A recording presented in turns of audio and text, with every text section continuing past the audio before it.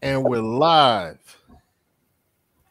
Greetings to everyone, whether you're watching live or watching this on playback. I'm your servant of African people, Brother Minister Zumbi. And tonight's show on Precise Thinking is Education versus Schooling. And I think the subtitle is something I came up earlier with this morning. Are we building or are we begging? So we'll get into that very shortly. Like I said, like the Honorable Elijah Muhammad said, do for self or suffer the consequences. How the hell do you make the CIA boy the hero when we know what the history has been between the CIA and Africa? Only when the father makes his transition to the ancestral realm of the Agun does the son truly become a man.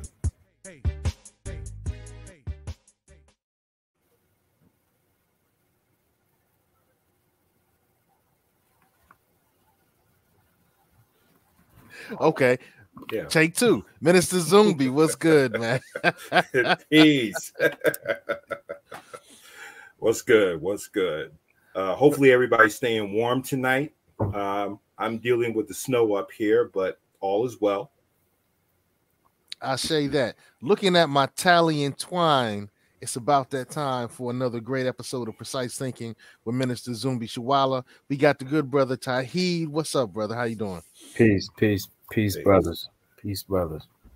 All right, so Zumbi, man, we following your lead tonight, bro. All right, teacher, let's go. Okay, tonight's topic, and I always like to acknowledge my ancestral teacher, Brother Steve Coakley. I think he would, and another ancestral teacher, Dr. Onion Palmer, founder of the Marcus Garvey School in LA, City of Angels. Tonight's topic is what I call education versus schooling. And what really brought this on was I've been really going back into the work of Dr. Amos Wilson. For those of you who are familiar with his groundbreaking classic Blueprint for Black Power, he was one of the ones who talked about the need for what he calls an African-centered education. I'm pretty sure that the three of us remember during the 90s of this push for a multicultural education. And Dr. Leonard Jeffries was one of the ones who was at the forefront of making the curriculum multicultural. But there was a cadre of us who were pushing for an African-centered education. And one of the things that Dr. Wilson pointed out was this. Going back into the Supreme Court decision in 1954, Brown versus Board of Education, the push, and correct me if I'm wrong, the push was for us to have a standard education, or basically having the same education as white counterparts. Okay. But what Dr. Wilson pointed out was this. When you deal with education, you have to ask yourself, what are the needs of the people? Okay. So if you were to take two different groups who are coming from two different realities and two different paradigms, and you give them the same education, you will not get the same result based on the intention they bring into the educational process. So, in other words, if I'm coming from a European paradigm, then my education will be more of conserving and preserving what I have already built. If I'm coming from an African perspective or paradigm, then my education must be, for lack of a better term, revolution or transformation, because I'm coming from a different paradigm. Wait. So you're saying that our white brothers and sisters, their paradigm was conservatism and ours was revolution? Exactly. In fact, that's what it has to be, because like I said, you're coming from two different paradigms. So even though you get the same education. And I always talk about this. If you were to take 4 child, 1 African, 1 European, 1 Latino, let's say 1 Arab, and then 1 Asian, we all go to Harvard Business School. We all get the same education. Okay. But we're the only ones looking for a job. The rest of them are actually building industries. Okay. Ooh, okay.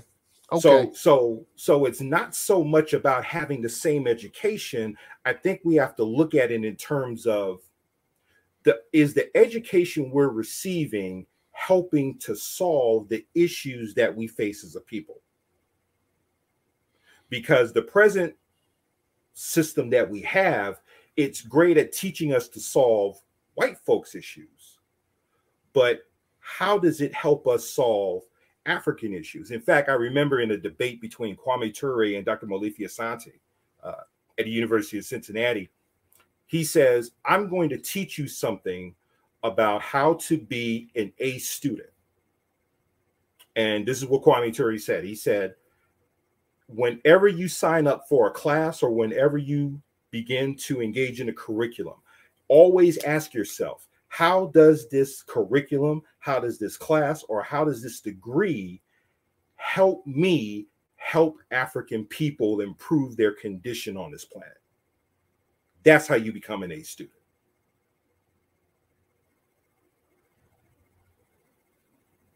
That kind of reminds me, Tauheed, I know that you're a fan of Dead Prez the way I am.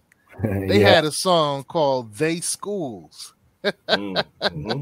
And this is kind of reminding me of They Schools.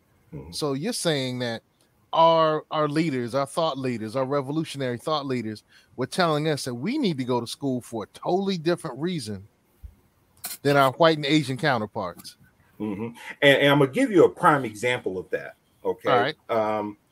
I'm going to bring up an ancestor, Brother Geronimo G. Jaga Pratt. Okay. Born in Louisiana.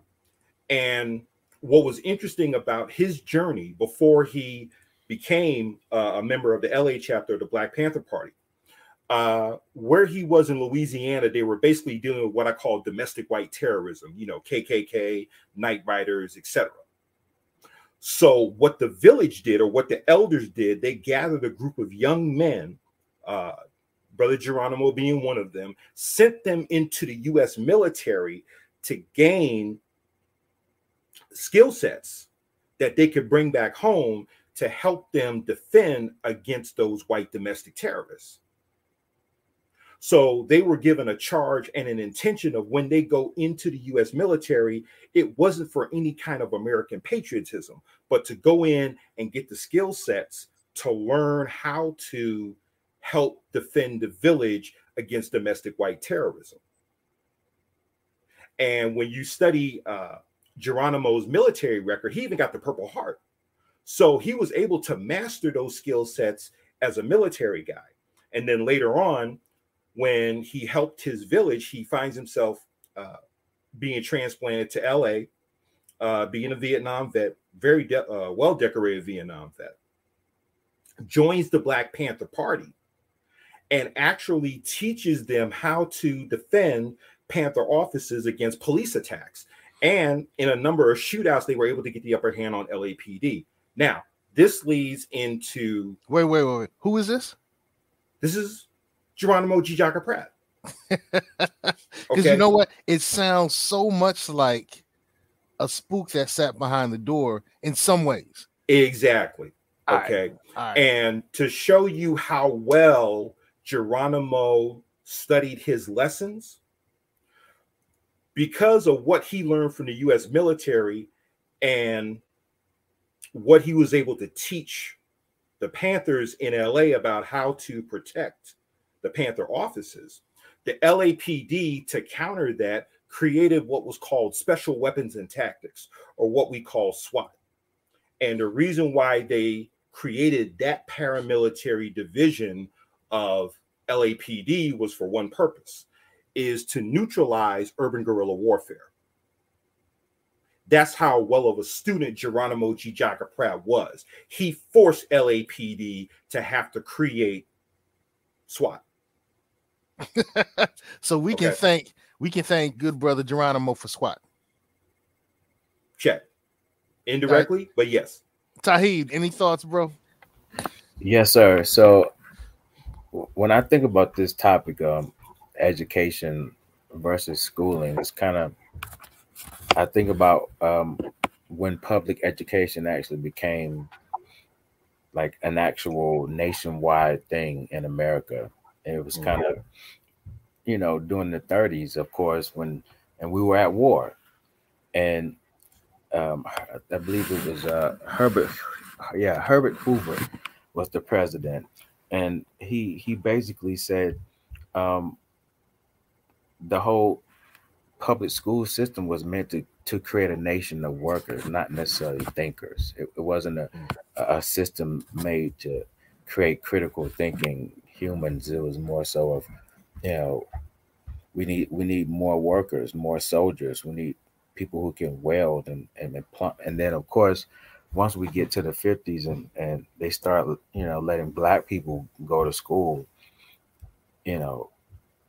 the game totally changed, and it was more so of, now how can we control these, give them just enough information to make them feel somewhat inclusive, but at the same time we're going to indoctrinate them with this information so we can stay in power. I mean, we all remember the whole No Child Left Behind fiasco.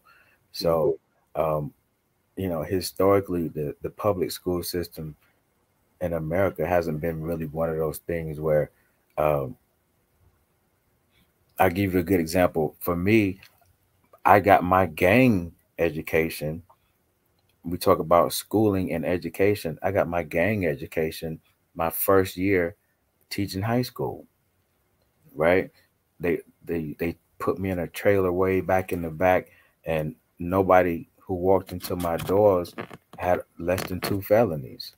Like, all my students got on a white bus and went to one of those kids' homes, and they taught me what a Blood and a Crip and a GD and all these other local gangs. They taught me, and my education, I understand that when I walk into the classroom, I'm fighting against a system that is constantly trying to keep us undertow, and that's what I do. It's more so a thing where I'm trying to make sure the people that are sitting in front of me walk out of my class critical thinkers and not just thinking, oh, I gotta get straight A's, go to college, get a job, pay back into the system, as opposed to, how can I create my own niche? How can I create my own business? Do I really have to go to college?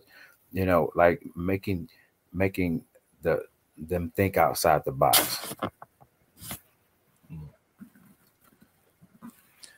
That's interesting, bro. You and I are both currently educators. Minister Zumbi's a master teacher, to use a crumb phrase, a crumb phrase. A peace to the master teachers, the master students. By the way, we want to give a shout out to Crumb TV because we're on the Crumb TV platform tonight. So salute all the master students. And we've had a couple of people checking in. We want to salute them. Crip Jesus, Crip Jesus has a dope show. So go on YouTube, find some Crip Jesus. You're definitely going to find that. Peace to True King and Unoccupied Turtle Island. Get them out of here. Get them out of here. This is our spot. This is our spot. Hey, Original Skywalker says, I don't get it why we're still using the titles they gave us like Africa. Original Skywalker, we'll tap into that a little later, right? We'll tap into that a little later. I'm glad you brought that question up. All right. Here's the thing. As an educator, I realize that the problems that my students face are not being solved by the curriculum that they face. Mm-hmm. You know what I'm saying? So it's kind of interesting because Dead Prez said that in their songs. Like, they schools don't teach us ish. My people need freedom. I need all I can get. Right. So I'm not sure if our schools, and Tahir, you and I are both educators. Are we teaching our children freedom? Are we teaching So freedom, justice, and equality? Hmm. I'm looking at, so this is how I look at it. So education in America is a business, right? Okay. It's not something meant to necessarily nourish your soul or grow your mental capacity. And I try to teach my kids, you know, for lack of a better term, to Donald Trump the system, right? He was able to look at the system, see where he can manipulate it, and turn it into an advantage as opposed to something that, because again, most people, the government is the biggest employers, right? So most people are still continue to pay back into the system, and the educational system, the business that you and I are in, is designed to create people to continue to pay into the system. And our challenge, I think, is to make them understand that, hey, you don't have to go and take this same route. You know what I mean? This is not any kind of cookie cutter thing. Like you can be a critical thinker and create your own niche and create new ideas as opposed to recycling old ideas and being part of the system, right? Right. And that poses another question. And I put this in my notes. As educators, when you're developing curriculums, when you're preparing for the academic year, do you ask yourselves, what type of human being am I trying to produce in order to develop the type of society that our people need?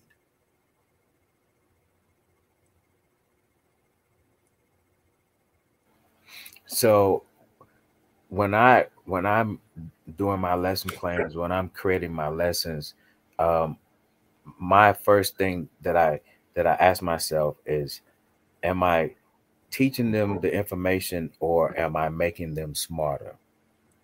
And by that I mean, am I teaching them the information and then challenging them to question the information to make sure it's something that, um, hey, am I being lied to about Christopher Columbus being the first person to discover America? Or is it in fact that this is part of the information I'm being fed when there were Native Americans here the whole time? He was just the first European to get there, to the Caribbean, by the way. This is how they talk. But so I try to get them to actually question everything, question even me. Like I when I deliver information, I love it when they question and ask me, certain questions, and it shows me that they're actually thinking about the information. So, you know, so yeah, I definitely try to do that. Hey, I wanted to tap in before Minister Zumbi takes back over, as he should. Because this is his show.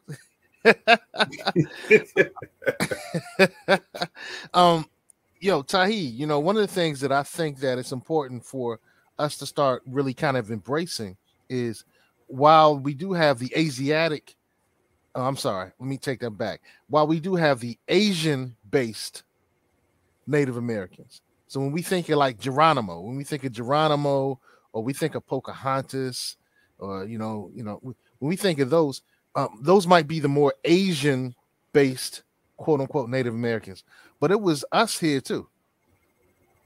Dr. David Imhotep has a great book, and there's a couple of other books. They came before Columbus that talks about the African presence, or the melanated presence, the Nubian presence, the Moorish presence, whatever term, use a term, pick a term, whatever term you want to go with. We all, the copper colored, the bronze colored, pick a term, any term, rock with it. But I started teaching my students about 5 or 6 years ago about us being here before the Europeans came over, us being here before the Asian-based Native Americans came, and it's, the information is there. The information is here. So when we talk about how the Europeans tried to enslave the Native Americans first, and then they didn't have a lot of success, a lot of them look like us.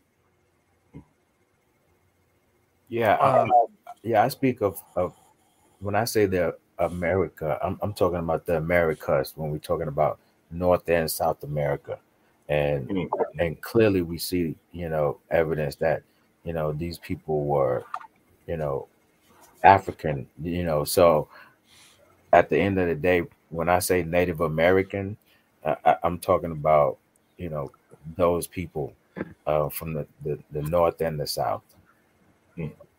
Okay, I'm glad you brought that up, brother. Because because we have a lot of master students in the house. Okay. They want us to represent, so they want us to represent, particularly when we got people like Cherie Reed. I finally figured out how to say her name, Cherie Reed L. So Islam Cherie Reed L. And then she uses the term unoccupied Turtle Island, which is one of the original terms, not the only, not the first, but one of the original terms for North America. Was Turtle Island. But back to the master teacher we have at hand, Minister Zumbi. I know we kind of went off your path a little bit, but we had a plus lesson. But go ahead. Yeah, but it like I said, it brings us into what we talk about when we talk about education, and using Dr. Amos Wilson as kind of a guide tonight. One of the things that he stressed is this: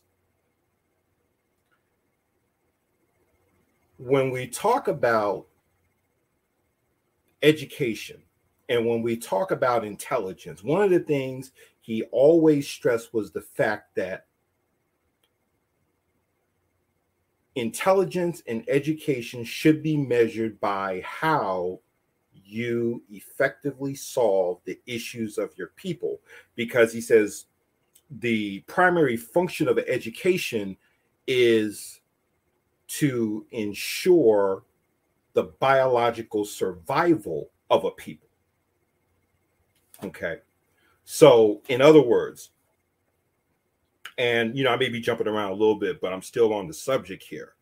So if we take, and let's use the Harvard Business School thing again. Okay. If I'm coming out of a community where the unemployment rate is sky high, if the youth unemployment rate is way north of 60%, and I have the opportunity to attend a Harvard Business School or Wharton School of Business in Philly, you see, how can I use that degree once I obtain it to help solve that unemployment issue? You see, so I'm thinking about the biological survival of the people, where I come from. It could be a rural setting, it could be an urban setting in the north or the south or wherever. But I'm already thinking, coming into that educational process, how can I take this and help solve the unemployment issue that is affecting African people in general and certain certain sub-demographics in particular.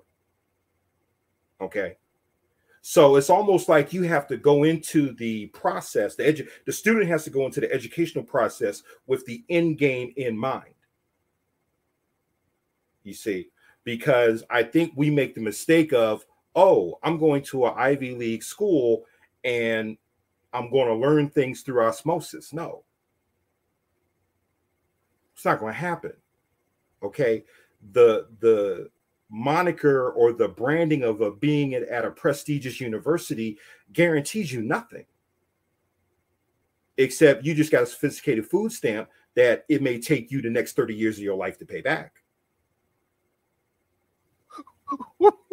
Sophisticated food stamp? Yeah. And most of these sophisticated food stamps may have a shelf life of less than 2 years now, when it used to be 5 years back in the day. Yo, I don't sophisticated food stamp. You're talking about your college degree is a Yeah. sophisticated food stamp. You know, now I only have one. Okay. And I'm gonna bring this up now. Okay. Now I'm gonna bring this up. From 1865 to maybe 1910 or so, we had no sophisticated food stamps from white academia, and we were able to amass over 20 million acres of farmland. Okay. Wait. Start that bean footage again. That's dope. Say that again. From 1865 to approximately 1910, with no sophisticated food stamps from white academia, we were able to amass over 20 million acres of farmland. Okay. Now we got more Negroes with more degrees than a thermometer, and we can't even keep 2 million acres of that farmland. What happened?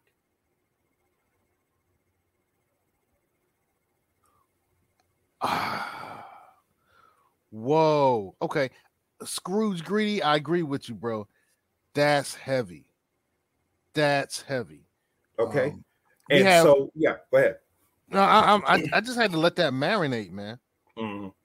So, in many ways, based upon what you just shared, you know, and I don't have the receipts. I know you have the receipts because you don't say anything without receipts. Based on what you just shared, our people are more educated, sophisticated food. We call them food stamps. Yes, sir. Okay, hey, I love my HBCU. Salute to Hampton University. You know, Howard University might be the real HU. Hampton University is the better HU. Had to do that shout out. They got my money, their money. Okay, so you're saying that the more educated we've become, the less land we've owned, the less businesses we've owned, the less of our people we've employed, the less of our community we've protected. Am I going too far? You're saying exactly. I can't remember the chapter. For those of us who have read that great classic by Dr. Carter G. Woodson, Miseducation of the Negro, there's a chapter where he talks about how is it that a street vendor understands business better than somebody coming out of business school with an MBA. And then he goes into that whole miseducation, because it's like everything that we may have been taught in business through these business schools, it basically teaches you how to fit into an existing construct as opposed to creating one. I'll give you a prime example. I was invited at a local college because they were trying to recruit more brothers into their MBA program. So I'm on the tour and we go into this one business class. Now, there's teams that have been given the charge of developing a business. They've been together for like 3 years. So there's this one team that developed what's called a computer chef, where they basically programmed over 700 recipes into this computer. Great concept. Everyone was asking questions about it. So I asked the professor permission. I would like to ask them 2 questions. He said, yeah, sure. So the first question I asked was about their distribution system. I said, why is your distribution system so limited? I said, you could use, things like Fingerhut, QVC, Home Shopping Network, etc., to get a greater distribution of your product. Okay. And they really couldn't give me an answer that could satisfy it. So I could tell they never thought about it. Here's the second question. I said, you've already developed a personal model. Why not develop a corporate or commercial model? I said, what do you mean? I said, look, you've got hospitals, you've got convalescent homes, registered dietitians, sports nutritionists who could use this. One guy fainted. Another guy kind of hit his head like he had a V8 moment. Okay. And what I explained to them was, by creating a corporate or a, institutional model, you can charge more, which would give you an extra $350 to $400 million that you could easily give back to the VCs and start playing with house money faster. Okay. Ooh. Now, two white guys who are on that team came back to me, pulled me to the side, and Okay. said, we've been at this for 3 years. We never thought about creating a corporate model. He said, we need guys like you in our business class or in our business program. He said, why? He said, they don't teach us how to make money here. You came off the street and showed us how to make money within 5 minutes that we would have never known going through this thing in 3 years. Whoa. That's what they told me. And that right there showed me the level of miseducation, not just for our people, but for theirs. Because how can you sit up here and teach business? And I'm going to put this to the audience. Name me one business school in America or anywhere on the planet that teaches sales. You won't find it, or you'll be hard pressed to find one that teaches sales, because across the board in business schools, they feel that sales is beneath them to teach, yet nothing happens in business without a sale. But I would dare say that I didn't go to business school. Hey, Tahid, did you go to business school? No, sir. I didn't go. Okay. Now, me, I didn't go to business school, but I did go to KSU. I went to Kitchen State University. That's where I went. Yeah, I want to salute everyone in YouTube University and Master Student Crumb TV University right now. This is a lesson. This is a lesson. Teach on, good brother. Teach on, good brother. Okay. And so that's why, and in fact, there's a saying that education, real education, is the result of experience. That's real education. Real education is the result of experience, because when you go into these business schools, you're always having case studies of guys who have never sat inside of a Stanford Business School or Northwestern Business School or Wharton or Harvard or even the London Business School. So they're studying what somebody has taken a risk in doing. Okay. So getting back to this whole thing about education, we have to start reassessing what does education mean, or what should education mean for African people in the 21st century and beyond. And that should be based on what are our needs, be they political, economic, spiritual, or otherwise, because that's the type of education that we're going to need. Now, I know you brothers are in the South. I know when I did live in South Carolina that there were churches that would have what's called Saturday schools. Okay. Okay. And here's what a Saturday school is. All right. Every church has what I call an abundance of human capital. You know, like, okay, let's take your church, Brother Sekou. How many educators attend your church regularly? Well, I have to admit, brother, I'm a tithing, not attending member. So I really couldn't tell you, bro. Okay. It stopped working for me. Okay. But I know this. I know that, the law of reciprocity means if I give, it comes back to me threefold. Okay. So now you say your father was a minister. My father was a minister. Yeah, I'm a PK. Okay. I'm a PK. Okay, so let's say that your father's church or ministry had an abundance of educators, whether they were from pre-K all the way to, grad school. All right. And your father gathered these folks together and he says, I want to start a Saturday school where we begin to start helping the youth, not just in our congregation, but in the community. If they're struggling with certain subjects, or if we need to prepare them for the SAT, the ACT, how to do college board exams, things that we're not going to learn in the traditional classroom. Yeah. Okay. Yeah. Now, I must say that my father's church in Brooklyn, New York, peace out to Brooklyn.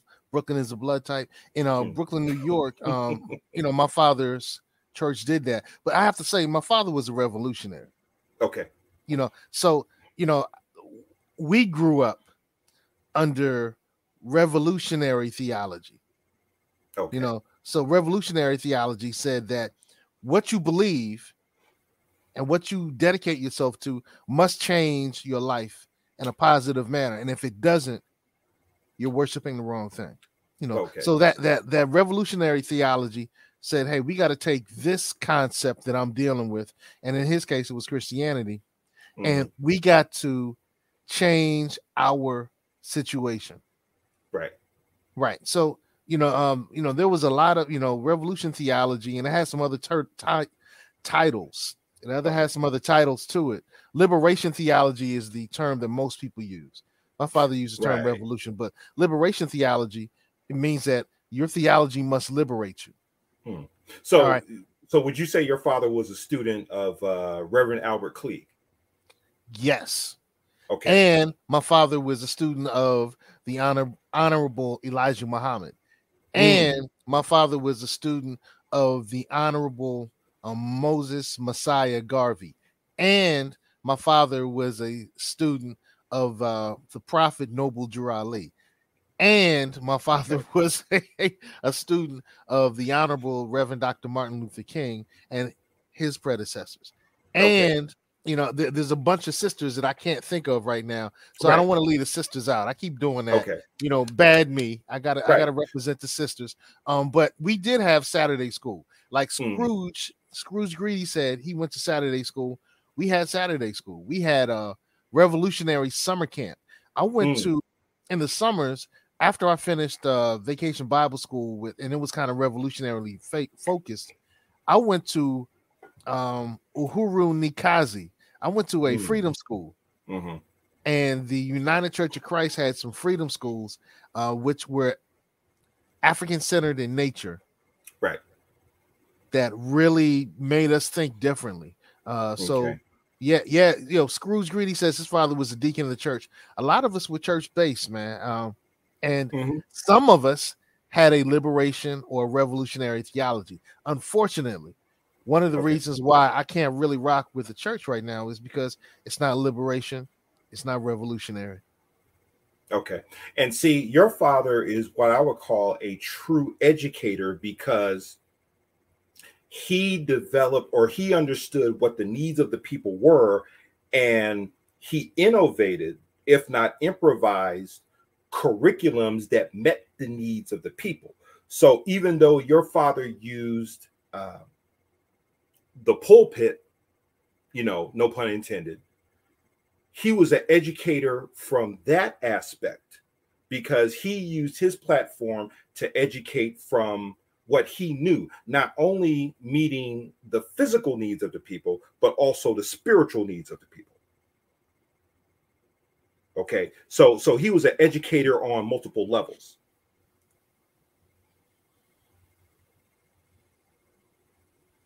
Hey, Sharif Bey, we'll tap into that a little later. We're not putting you off, Sharif. We're going to tap in that towards the end of the broadcast. So we're going to come back to your question, Sharif. All right. All right. But look, brother, I know you have a curriculum here. I keep getting in the way. Tahir, did you have a quick statement you wanted to tap in with before we let him continue his diatribe? Yeah. I just I was listening to what the minister was saying, and I totally agree when it comes to the whole idea of what education actually is, both formal and informal. Just being able to grasp the concepts of that whole producing and not becoming a consumer, not creating, I should say, and not just consuming. And the educational system, the way it's set up now, of course, I think I saw that it was like black people have over what is it, $2 trillion worth of buying power right now. Probably really more closer to 3 trillion, but it's like, what are we actually buying? We're not buying land, we're not making businesses. It's more of a consumption, right? And my question, I guess, Like what? How can we start in a system that's is so ingrained, particularly in the Black community? You know, your success is based on how much money you have, and you know what you can buy. Can you buy a Rolex watch, or can you know afford the big car? You know they inundate us with all these rappers and basketball players and everybody with the gold chains, and and this is what the kids, this is who they want to emulate. Like, how do we get through to them? How can we change that? Well, here's the one thing. Real power, if you will, or real economic power in, taking your question. It's not judged by consumption as it is by production. Okay. So when you talk to the young people, ask them, okay, if you produce, David Banner said something very interesting. He said he had a conversation with Minister Farrakhan, and he said that if you really want to serve the people economically, okay, be able to feed the people. He said you should get into the water business. All right, because it's going to come a time when those who can provide the basic needs of our people are going to be the ones who will really be considered the true ballers. Okay, because think about it. And I forgot where I heard this. I think it was Wall Street too. The saying about bulls make money, bears make money, and pigs get slaughtered. And what do pigs do? They consume. They don't produce. So it's that whole challenge now of how do we teach our young people to produce? Okay, it's one thing, you make 7-8 figures and you go out and you buy, cars that you can't spell or pronounce. But it's another when you can invest in a young Nigerian or a young Ghanaian engineer to help him produce cars on the market that can compete with the ones that are coming out of Europe, coming out of Japan, coming out of America, and the big three in Detroit. Okay, that's something different, because now being a producer, you're not just producing cars, you're producing jobs for our engineers, our sales teams, creating opportunities for our people to be retailers of these things. See, we are infinite job creators. The question is, how many of those jobs are we producing for ourselves? I say that. Okay. Man, that's a great question, man. Hey, you brought up my father, so just wanted to give one of the more revolutionary pictures of my pops. May he rest in revolution. This is what I grew up seeing, man. His office had land is the basis of all power. Okay, and this is just one of them, man. We did have an interesting question, brother. And I want to bring the picture up. I want to bring the picture up very quickly. Okay. Question up. Why do we allow mandated uniforms to be worn in schools that resemble convict uniforms and doors that buzz and lock when you enter and exit? Do you feel that this is preparation for the prison pipeline, the preschool to prison pipeline? Could you respond to Shantae Miles very quickly? Yeah, there is a gentleman, and I think it's your friend, Brother Sekou, Brother Raheem Shabazz. That's my dude, yeah. Okay, who put out that revolutionary genocide documentary series. Okay. Right. I think, was it volume 1, 2, and 3? If I'm not mistaken. I've seen 1, and I've seen bits of 2. I haven't had a chance to watch 3. But if you watch that series, that'll answer a lot, if not the total question, okay, about that school to prison pipeline. Okay, because elementary genocide. Elementary genocide. Because think about it. When you look at the way the school systems are set up, like you said, they're set up like prisons. and somebody correct me if I'm wrong, the ones who provide food for the school also provide for the prisons. Why is it that the lunch trays look almost identical? Ooh. Okay. Think about it. Why do they look basically identical to where the trays basically portion off your food? Okay, the protein goes here, the carbohydrate goes here, the utensils go in that little slot. It's almost like a mirror.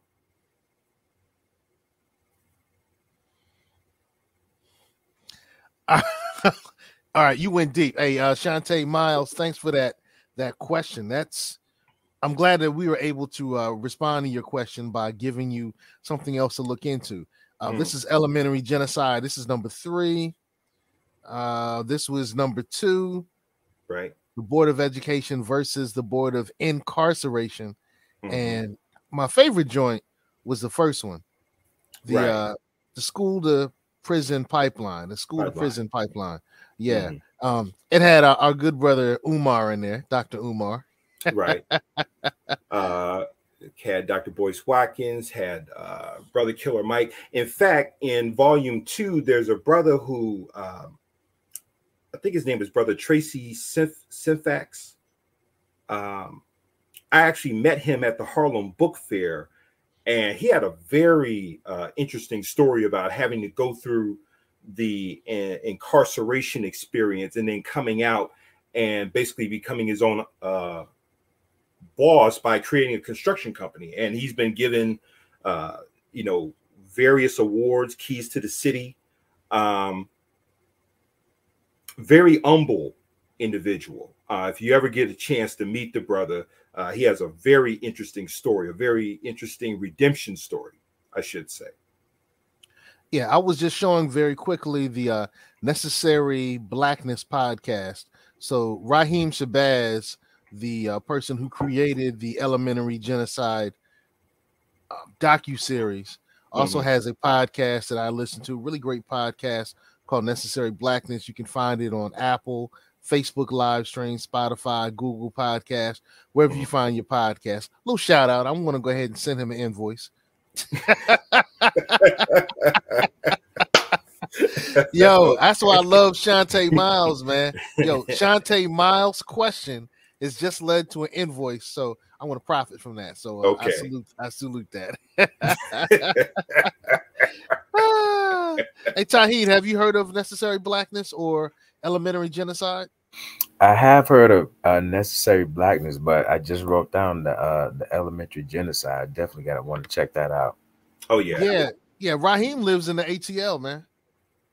Oh, okay. Wow. Yeah, he lives in the A. So give it up for the ATL.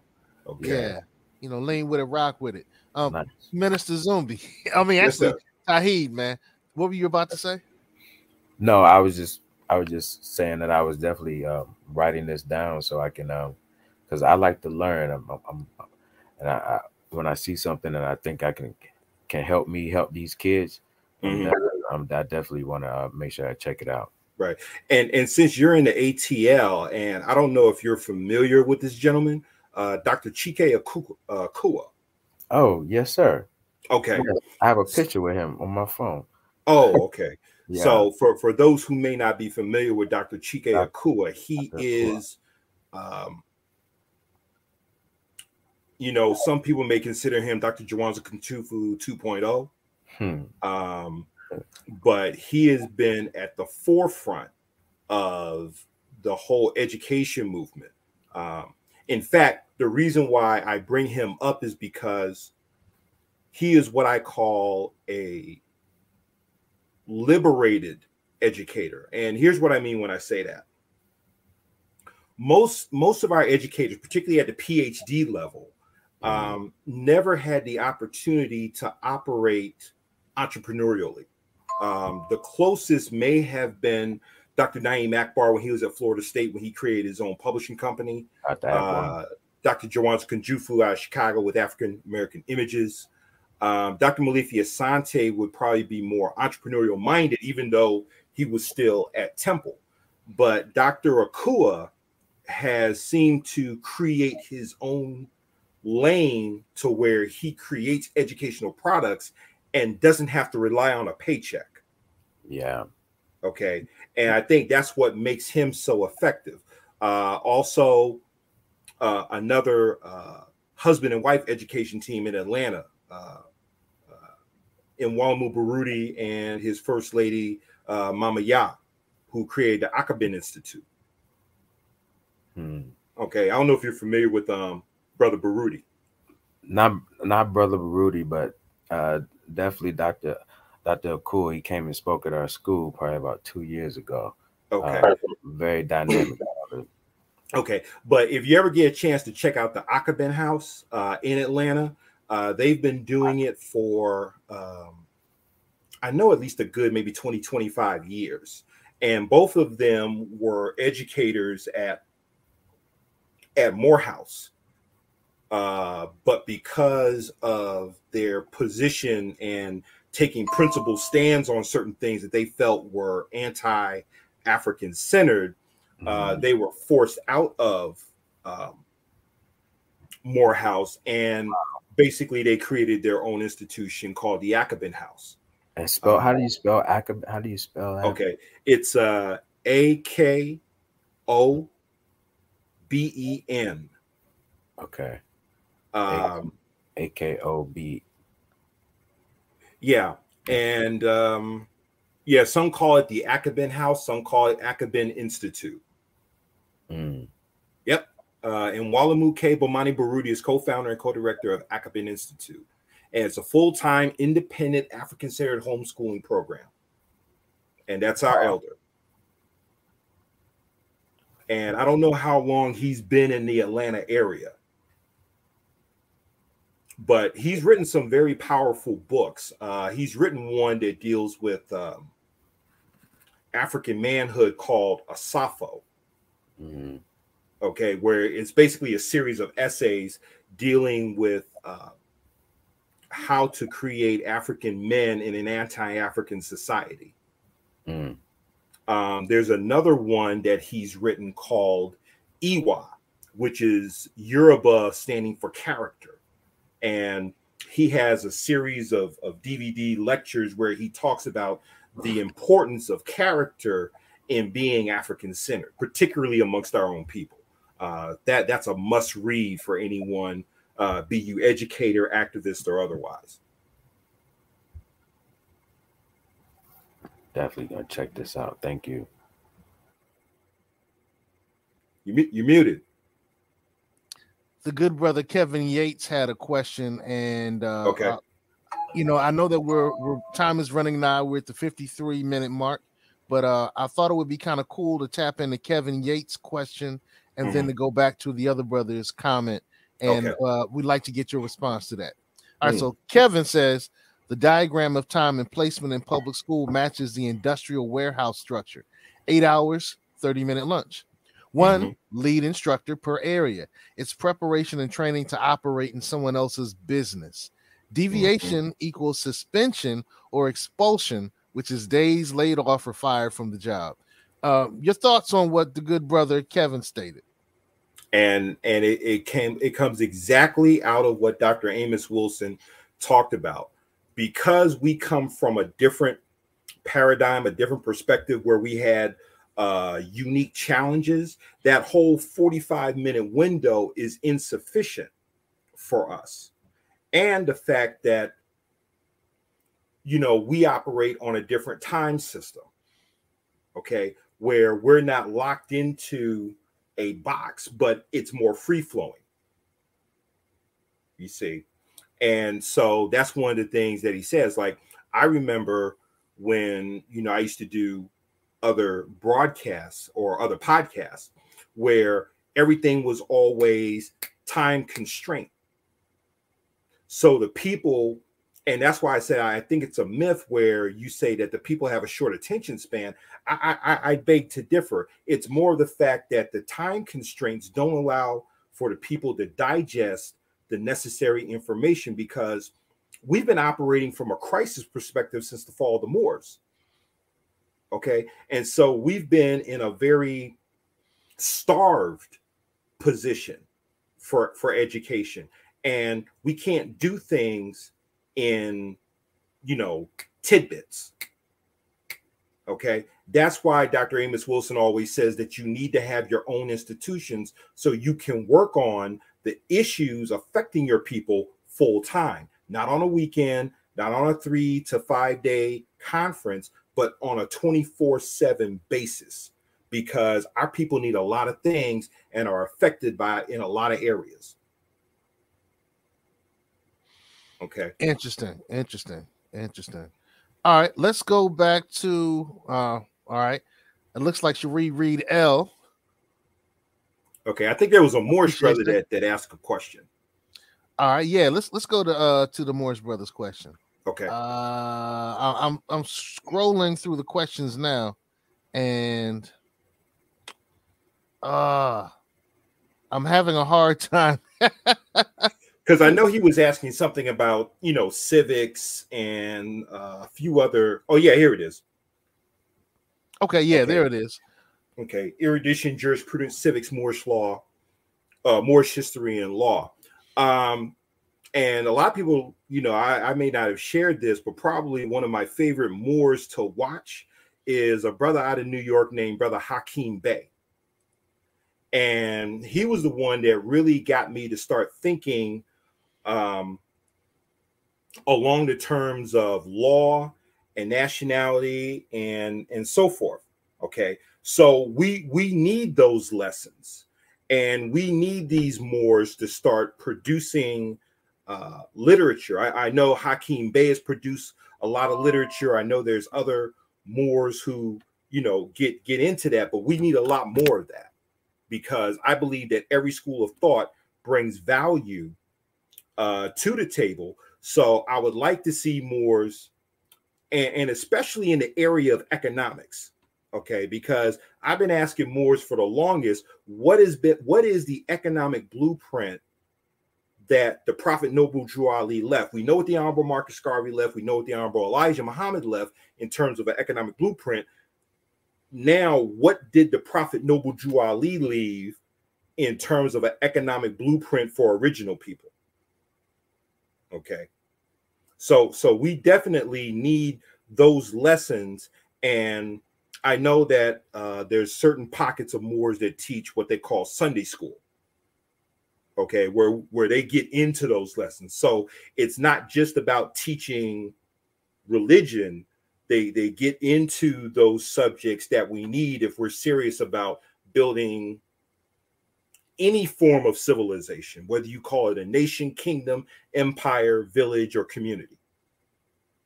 So we definitely need those lessons. Well, one of the things that the Prophet Noble Drew Ali said, there was a quote about our dollars and cents.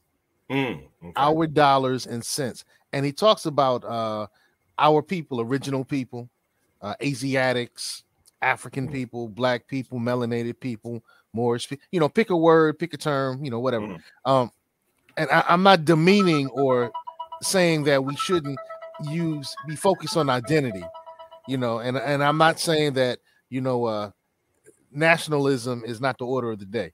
I'm simply saying that some of us use different terms. All right. So with that being said, there was a part where he talked about us being industrious. And I'm going to look for my Moorish teaching, because I used to have a big collection of, some of the writings of the Prophet Noble Drew Ali. And in those writings, he's talked about we need to be about our dollars and cents. And I'm sure that Sharif Bey can probably talk about that. Maybe he can quote that. And Cherie Reed, Cherie Reed L, she could probably quote that as well. And some of the other master students can probably quote that. But the Prophet talked about our dollars and cents. Dr. Reverend Martin Luther King talked about making sure that our money circulated amongst ourselves. So all of our leaders, Marcus Garvey, focus on us and everything else will fall into place. Our leaders have been saying these things for years. And it's interesting now that we are now awakening and listening to and reading and following and living by the lessons that our predecessors left us. It's a good thing. Yes. So yeah, Sharif Bey, I hope that answered your question. Well, I hope that started, his thoughts on it. Yeah. And if the brother has, like I said, if he has any information about the economic blueprint of the Prophet Noble Drew Ali, I definitely want to have it, because I wanted to add that to the updated edition of my book. Because when we talk about different schools of thought putting their information on the table, we want to be able to create a plebiscite where everybody can come and get a plate from the buffet. Brother Tauheed, any thoughts, man? We're going to be closing in the next 5 minutes. Any closing thoughts, Brother Tauheed? I just would like to say, when I thought about the actual title or the topic for today, education versus schooling, I'm not sure. I feel like in many ways it's almost a symbiotic type of thing where we think about slang and like, yo, you've been schooled. Yeah, I just schooled you, like on the basketball court or something like that. More of a hands-on, maybe blue collar type of skill. But when we talk about education, I think it sometimes implies like, more like formal education. But I think a lot of times when you are in those formal environments, the experiences, the environment, and the education you get, it's all part of your schooling. Like I always tell my students, we're made up of 3 E's: your education, your experience, and your environment. If you can get your quality E's, you create a quality producer, right? Not necessarily just another run-of-the-mill consumer. And that's what I think we should try to do. I say that. One of the things that the Prophet Noble Drew Ali said in one of his writings, all members should pay 25 cents to 50 cents weekly towards the emergency fund. And as a person who used to be a financial professional, and I still am, to some degree, I teach finance, and one of the things that I teach people is an emergency fund is so needed. An emergency fund really beats off the bullies. So if you think about it, in school, let's go back to school. There were students in school who were bullied. And why were they bullied? Because they couldn't, 1, stick up for themselves, and 2, no one else stood up for them. Right? Mm-hmm. Right? Am I right? Right. Yeah, because they were bullied because they didn't stick up for themselves and no one else stood up for them. Shantae says, love you, brothers. Hey, we love you back, Queen. So an emergency fund helps you to fight off the bullies of life, because things are going to happen. And, when you have an emergency fund, your emergency fund fights for you. So when things in life comes your way, your emergency fund will fight for you. So I tell students, when I first came out of college, when my car broke down, it was a problem. I had to find money. I had to borrow money from dad, and talk to mom, get some money. I had to work extra hours. It was a problem when my car broke down. But now I have an emergency fund. So let's say the car breaks down, it's not a problem. I just go to the emergency fund, get the money, pay for it. It's more of a hassle than a problem. A hassle is something you can deal with easily. Right. A problem is something you have to surmount. So right now, it's a hassle. I just drop it off at the shop, give them the money, and I take an Uber to work. Yeah. I like to call it the Noah effect, and I forgot who said it, but they said the best time to plan for war is during peacetime. Drop it. And right now you've got a lot of people in this, post pandemic economy who are trying to prepare for war in the midst of battle, which isn't really the best time to do it. Okay. And so, not to be self-promoting, but this particular book And we're coming up on tax refund season. Okay. There is a chapter that I've written in this book about what to do with that windfall. It's a 10-point tax refund program. Okay. So when you get it, I guarantee that your tax refund should last you past St. Patty's Day. Okay. So everyone go out and get the Gospel of Afronomics Theology. You can get it from your original bookstore. You can also get it on Amazon as a last resort. And there's 3 other books that I want people, to continue the conversation about education. Number 1, everyone should have this one. This is Notes for an African World Revolution, Africans at the Crossroads by Dr. John Henry Clark. One of the things that he says about education is this. He says education has but one honorable purpose. Everything else is a waste of time. It is to prepare the student to be a proper and responsible handler of power. Okay. So this is a must-have in your library. This one, Message to the Black Man in America by the Most Honorable Elijah Muhammad.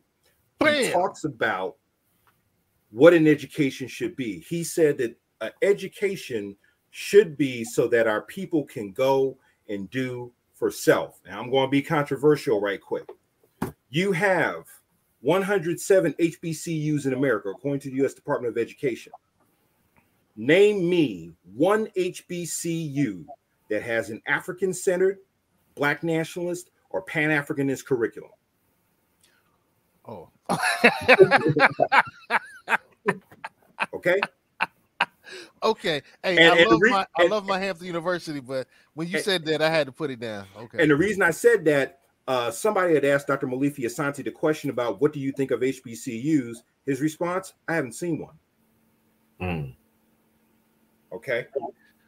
And the last book that everybody should have is what is considered the Bible for Black nationalists and African-centered people. Dr. Amos Wilson's Blueprint for Black Power. Okay. In fact, this was released posthumously after he joined the realm of the ancestors. Okay. His business partner, Dr. Sabubu, is still holding down African World Information Systems, who still publishes the book. So everyone should have this in their library. All right. So, hey, this has been a great show. This has been a great lesson. This has been a great episode. This has been a great discussion. Use whatever term you want to use. Minister Zumbi, you already showed us your books. Yes, sir. All right. Tauheed, last words. I just want to say thank you, Minister, for all the knowledge that you have provided. Like I said, I love coming on because I always learn, and it makes me better. It makes me a better teacher, so I can better prepare my students. And I just want to say thank you. Appreciate the knowledge. Oh, give thanks. I'll say that. Minister Zumbi, last words. Oh, 2 things. Let us all be $20 revolutionaries. Okay. Being a $20 revolutionary means every week you should make a $20 purchase from a Black owned business, be it e-commerce or brick and mortar, because it's one thing to not just buy Black, but let us all build Black. And part of that is by patronizing our business owners and entrepreneurs. And then the other thing is being a cop, especially if your business is dealing with intellectual property, being a creator, owner, and protector of what you create. So be a cop, be a $20 revolutionary. All right. And I'll go out with this. within the so-called black community, money circulates, stays in the community. One day in our Latino community, it stays in 1 week. All right, and in the Asian community, 30 days. Jewish community a little more than that, and then general white community stays in there for unmeasurable amount of time. So the HR Green is our strategy to address circulation. It's simply a directory in online and in an app coming soon, where we can find our business. Let's see who we have here. So right now we have 14 food trucks. Let's look at restaurants. So let's say I want to look at a restaurant. Let's go with DJ. Let's see who else is out here in the DJ world. Hampton Roads. List your business. You can simply go to list with us, and you'll see that there's some options. And we invite everyone to take free option for right now. So start your search today. HR Green Book, and let's make sure our money circulates stronger and longer.